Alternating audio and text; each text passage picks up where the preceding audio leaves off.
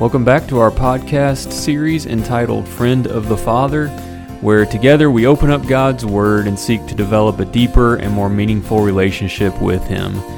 If you'd like any more information about who we are and our times of worship, please visit traderspointchurch.org. With that said, please grab your Bibles and join along in our study today.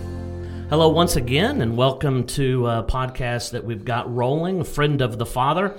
We are now episode number 13, and if this is the first time that you've found us and are listening, we certainly appreciate that, and would encourage you to, possibly to go back and wherever you found this on whatever platform, you'll be able to find the others and go back and listen possibly to 1 through 12. We've been kind of tying a lot of these things together, really centering around our relationship with God. And we're doing that ultimately because it really needs to be the defining relationship for us. And it needs to be one of those relationships we are continually thinking about, for sure, but also continually working on. And John and I have been studying through that, and we've been talking about that together.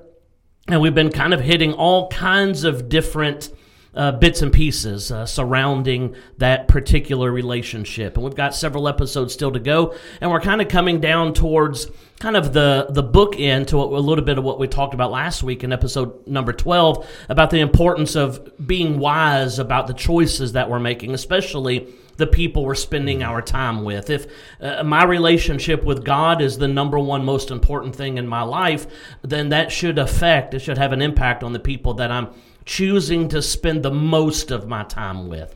The most of my time needs to be with people who also are valuing that relationship. And so that brings us to what we're going to talk about today a little bit, specifically now about my relationship then with other Christians. Certainly within the walls of worship on the Lord's Day, particularly.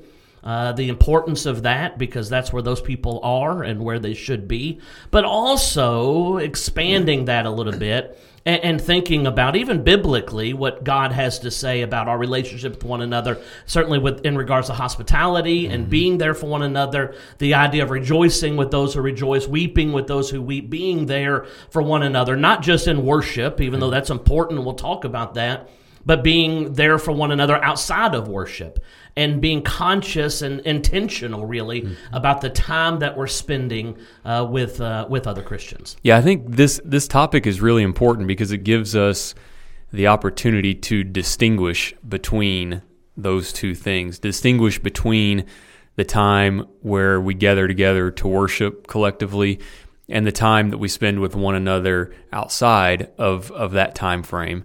And that's important to distinguish between because those two activities have very different purposes. They're both extremely important to our relationship and our relationship with God, but they have very different purposes. When we gather together to worship, that is a God-focused activity. We are glorifying Him. We are bringing honor to Him. We are praising Him.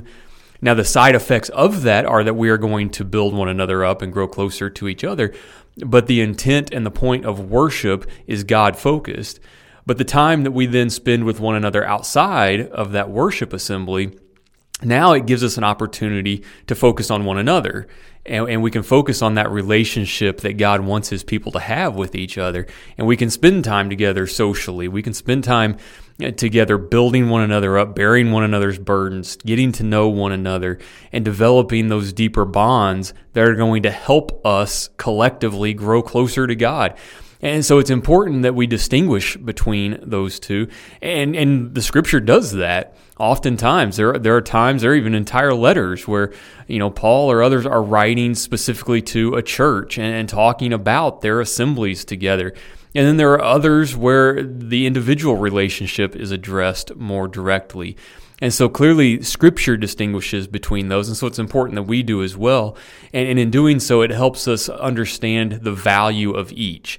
The value of worship and the time spent together in that way, and the value of the more social interactions that we may have with one another. Yeah, we made mention last week that, when it comes down to especially the people that we spend the most of our time around and those choices, we made the point that ultimately those are choices that we get to make. Nobody is in a position to force me into spending time with people. I choose that. I make those choices. And when it comes down to it, we've got to come to the realization that nobody is neutral when it comes to my relationship with God. Either the people that I'm spending time with are they are in a position to help me in my relationship with God, or they are hindering in my relationship with God. They are an obstacle in some way. And so I've got to be able to find that. I've got to be able to examine that and figure that out very quickly, and then make that determination. I want to be spending my time with people who are only helping in my relationship with God. I personally have no intention of spending quality time with people who would hurt or hinder my relationship with God. I'm just certainly not going to make that choice.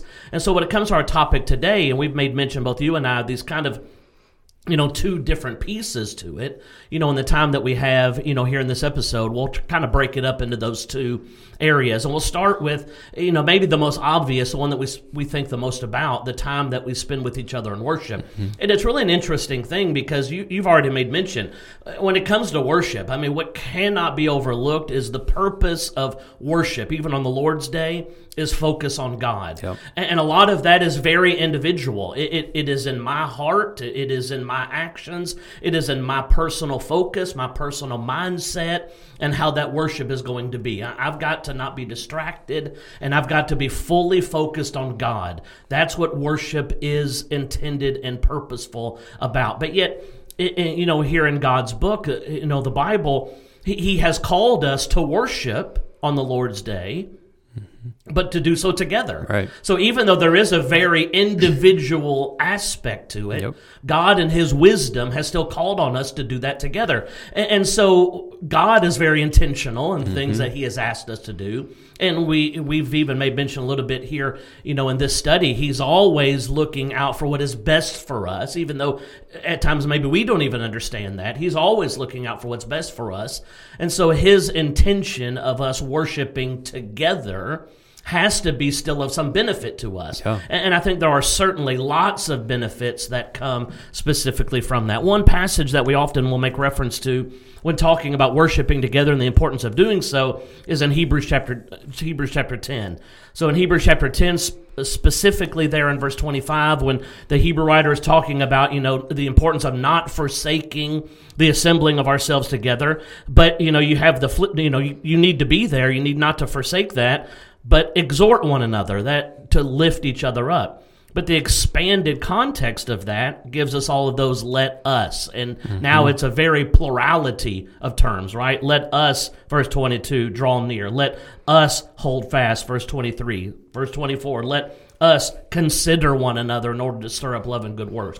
So now in the midst of this context, it is a let us, not a let you scenario. Right. And I think that certainly comes straight in every way from the mind of God. It does. And there's a lot of other places where you see that same idea brought forward. I have opened to 1 Corinthians chapter 11 and really 1 Corinthians chapter 10. Both deal with that, as does a lot of the book of 1 Corinthians as Paul's writing to the church there in Corinth. But specifically, when he's talking about the Lord's Supper, he uses language like, when you come together as a church, when you come together in one place, there is this clear expectation that Christians are going to assemble together, and they're going to do so to commune. They're going to do so to take the Lord's Supper. And we see other examples of Christians coming together to sing and to pray and to study together. There is a communal aspect to this that clearly the Holy Spirit expects us to embrace as Christians. We are to use this opportunity together to commune with the Lord and to grow closer to Him, to worship and to praise Him. That is the expectation that God has for His people. And I think that is demonstrated so clearly in Scripture. And yet we've even been in situations here recently with COVID that has put people in a situation where they have to question, is it safe for me to go to worship? Should I assemble together with Christians? Can I do this by myself in my own living room? We had to deal with a lot of those questions.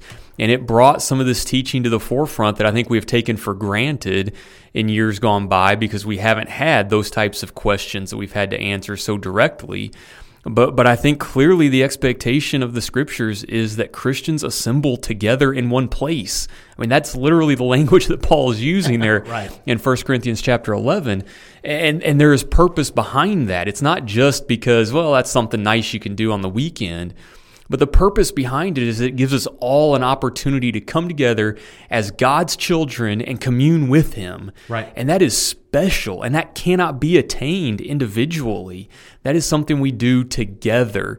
And so we can't underestimate the value of doing that, and just how important it is, not just to God, but to us also. It's important to all of us that we come together and worship Him in this way. Yeah, you made mention there of 1 Corinthians chapter 10, and it really is through that whole section of the book of 1 Corinthians that Paul is directing teaching specifically about the time that they are together in worship. Very specific. We often will make reference to 1 Corinthians chapter 11 when he's talking about the Lord's Supper and they're partaking of it. But what's interesting through that context, through that whole context from 10, 11, 12, 13, 14 even, where he's really honing in on their collective worship. What really strikes me is just how purposeful it needs to be. That there certainly is intention to put God as the focus, but yet also the intention for each other. Right. So even in 1 Corinthians chapter 11, when Paul is talking about the issues that they're having surrounding the Lord's Supper, not waiting for one another, almost doing it on their own and missing out on the benefit of being there for one another. Certainly the different camps that were set in place, as Paul writes to the brethren there in Corinth. But even in 1 Corinthians chapter 10, when he kind of begins to open up that idea that he really fleshes out in chapter 11 about the Lord's Supper, there's a really interesting passage in verse in verse 17 of 1 Corinthians chapter 10 when he makes the point, "For we, being many, are one bread and one body." And so he really talks about the unification of being there with one purpose in mind. And I think we understand that. We see that all the time. And we've made mention, you and I are both, sports fans, and we enjoy watching sports, but we both enjoy going to sporting events. And you go to a sporting event, and there may be tens of thousands of people who don't know each other at all, right? But yet they are unified for one purpose. They're rooting for one team. They're watching one thing unfold, and how that can bring all of these people together. Yep. Well, think about how much it's amplified if we're coming together not as strangers, right? But as family members, right? I mean, now the power that comes in the strength of knowing, number one, I'm not alone in the journey that I'm on. These good people are here with me.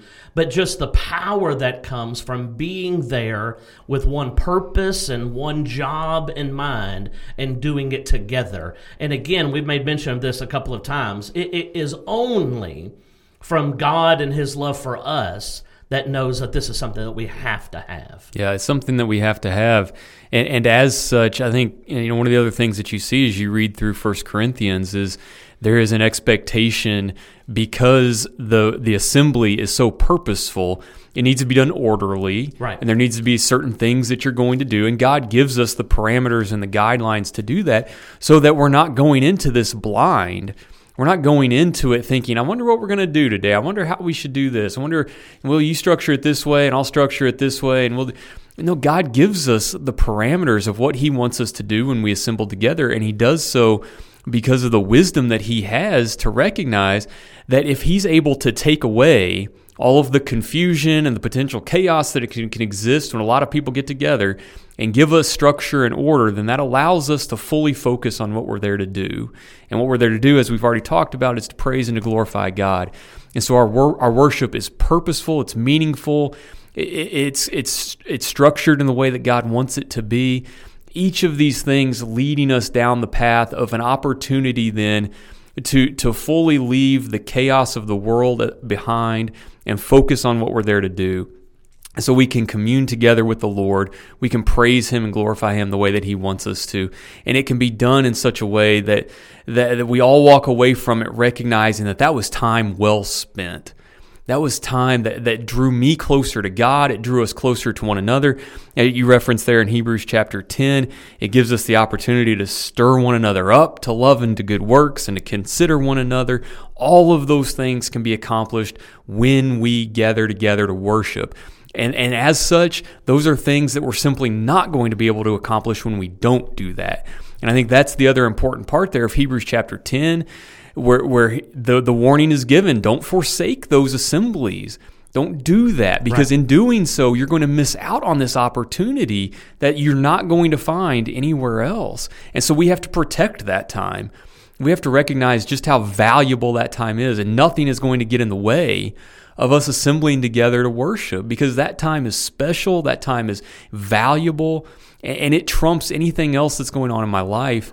And so we have to recognize just how important that time it is. And once we recognize that, that is then going to help us protect that time and make sure that we place the value on it that we need to. Yeah, one thing that you just said that really struck, just me here in the moment is that idea that there is no substitute for worshiping together. There's no substitute. There's nothing that we can put in that place that fulfills the same thing, right? Yeah. There's nothing that we can place there that it lifts me up, that stirs me in the same way, that gives me the strength, that gives me, increases my faith. Listen, I can worship God on my own any day of the week, right? I mean, I can worship Him and praise Him. I mean, just by definition of the word, I can sing praises to Him all by myself at home. I can lift Him up in worship in all kinds of different ways.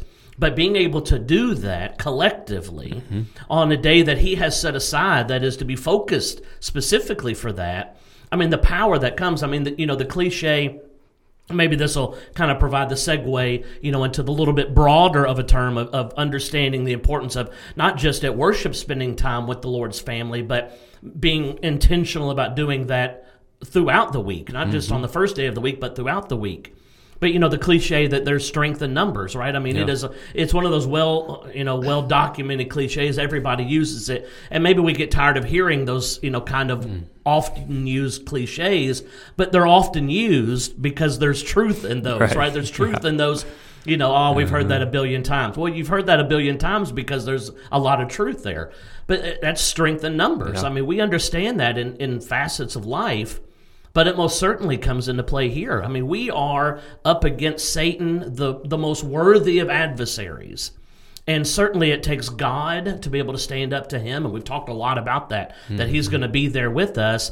But yet also the benefit of having each other. Yeah. To be able to lean on one another. And the New Testament is very particular about the importance of not just that we are worshiping together on the Lord's Day, but that we are also there for one another, seemingly every day. I mean, you study the early book of Acts. I mean, certainly Acts chapter 2, 3, 4, especially those 3 chapters, and really throughout the book. I mean, the picture is paid. It seems as if they are nearly all day, every day with one another, not just on the Lord's Day, but with one another all the time, even in Acts chapter 5. And so I think certainly that there's a powerful lesson in that as well. Yeah, there is. And the teaching continues on throughout the New Testament, as you made mention, in numerous places. I wrote down just a couple in Romans 12 and 1 Peter 4, where the Scriptures talk about the importance of hospitality. And so while we're living in a day and age where we don't necessarily live in close proximity in the way the Christians did there in the early church, it's important that we have one another into our homes, that we spend time with one another in a more social setting so that we can get to know one another. Galatians 6 talks about the importance of bearing one another's burdens. I can't do that for you if I don't know you. You can't do that for me if you don't know me. And so we have to develop a relationship that's going to encourage openness and is going to give us an opportunity to share concerns, fears, etc. with one another, as well as joys and happiness and successes that we may have. You share those with people who you know, and that's just the simple reality of it. I don't walk around telling people about something that made me happy today if I don't know them at all. That'd be I'd get some weird looks if I went up to somebody at the gas station and says, let me tell you about something that happened to me today. We do that with people we know, and then we trust. And so we have to develop those relationships. It's not going to happen simply because we're members at the same local congregation. That's going to happen over years, oftentimes, of having one another into our homes, having meals together, spending time with each other, doing things recreationally together. That's where those relationships are built.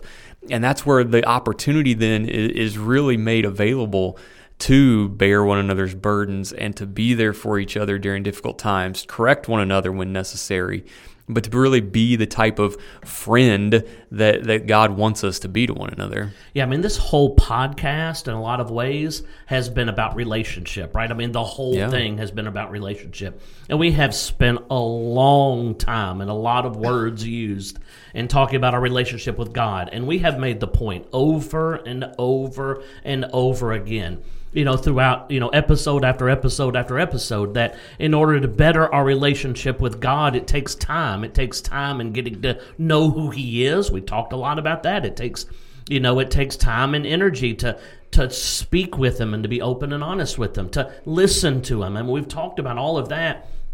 But at the same time, we've said this should be something we know because we understand how you build relationships. Yeah, that's right. Well, now we're flipping that just a little bit, and now we're bringing that into the world that we're living in right now. Not necessarily that spiritual relationship we have with God, which is the defining relationship, but maybe one of the physical relationships. We've talked a lot about the relationship that we have with our spouses and with our children, but now with the Lord's family, even though it has a very spiritual base, they are physically here with us.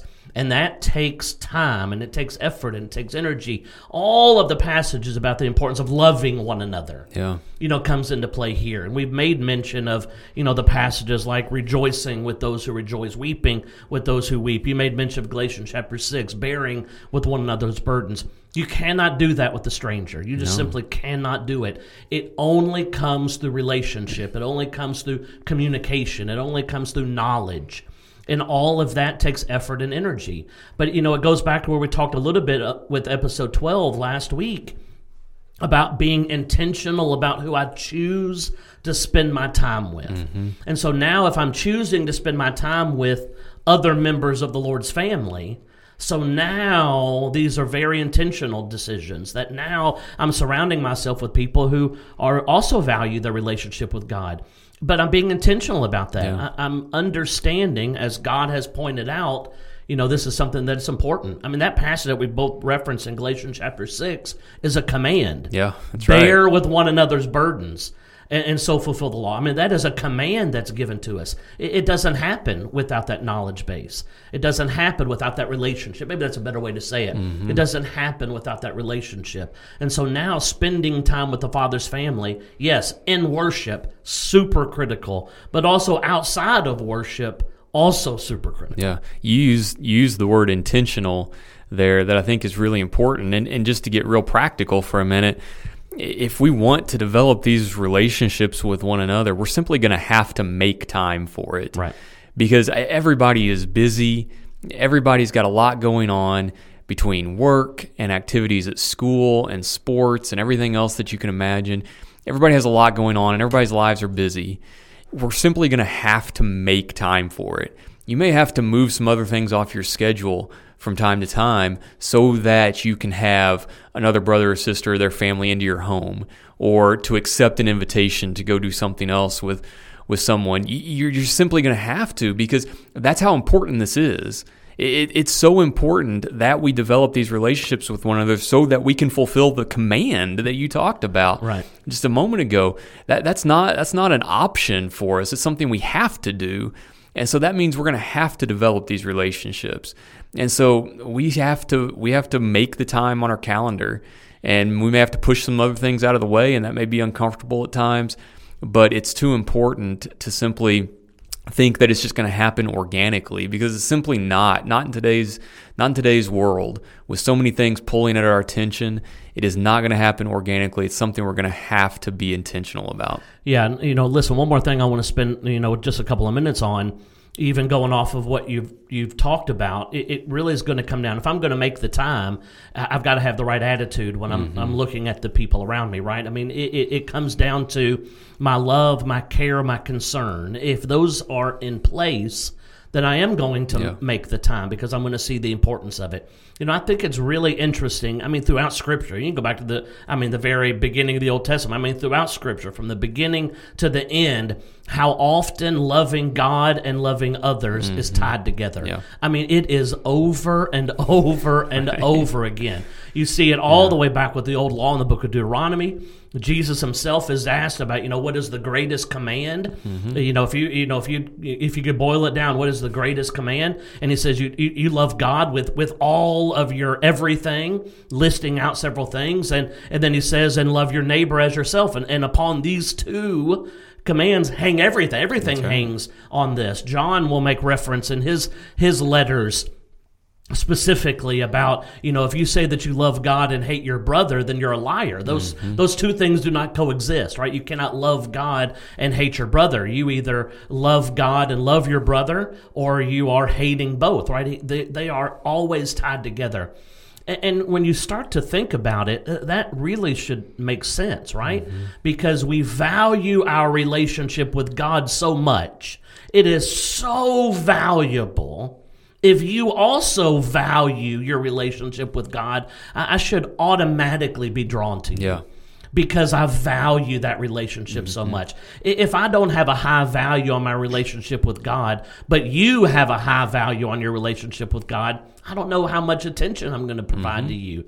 But if I am so valuing my relationship with God, and I run across you and you're highly valuing your relationship with God, we should be drawn together. Yeah. And I think that's in a lot of ways the way God has put it in place. Yeah, I agree. And I think you see that a lot of times even within a local body, because there's a lot of people who I don't necessarily have a lot in common with outside of our love and devotion to the Lord.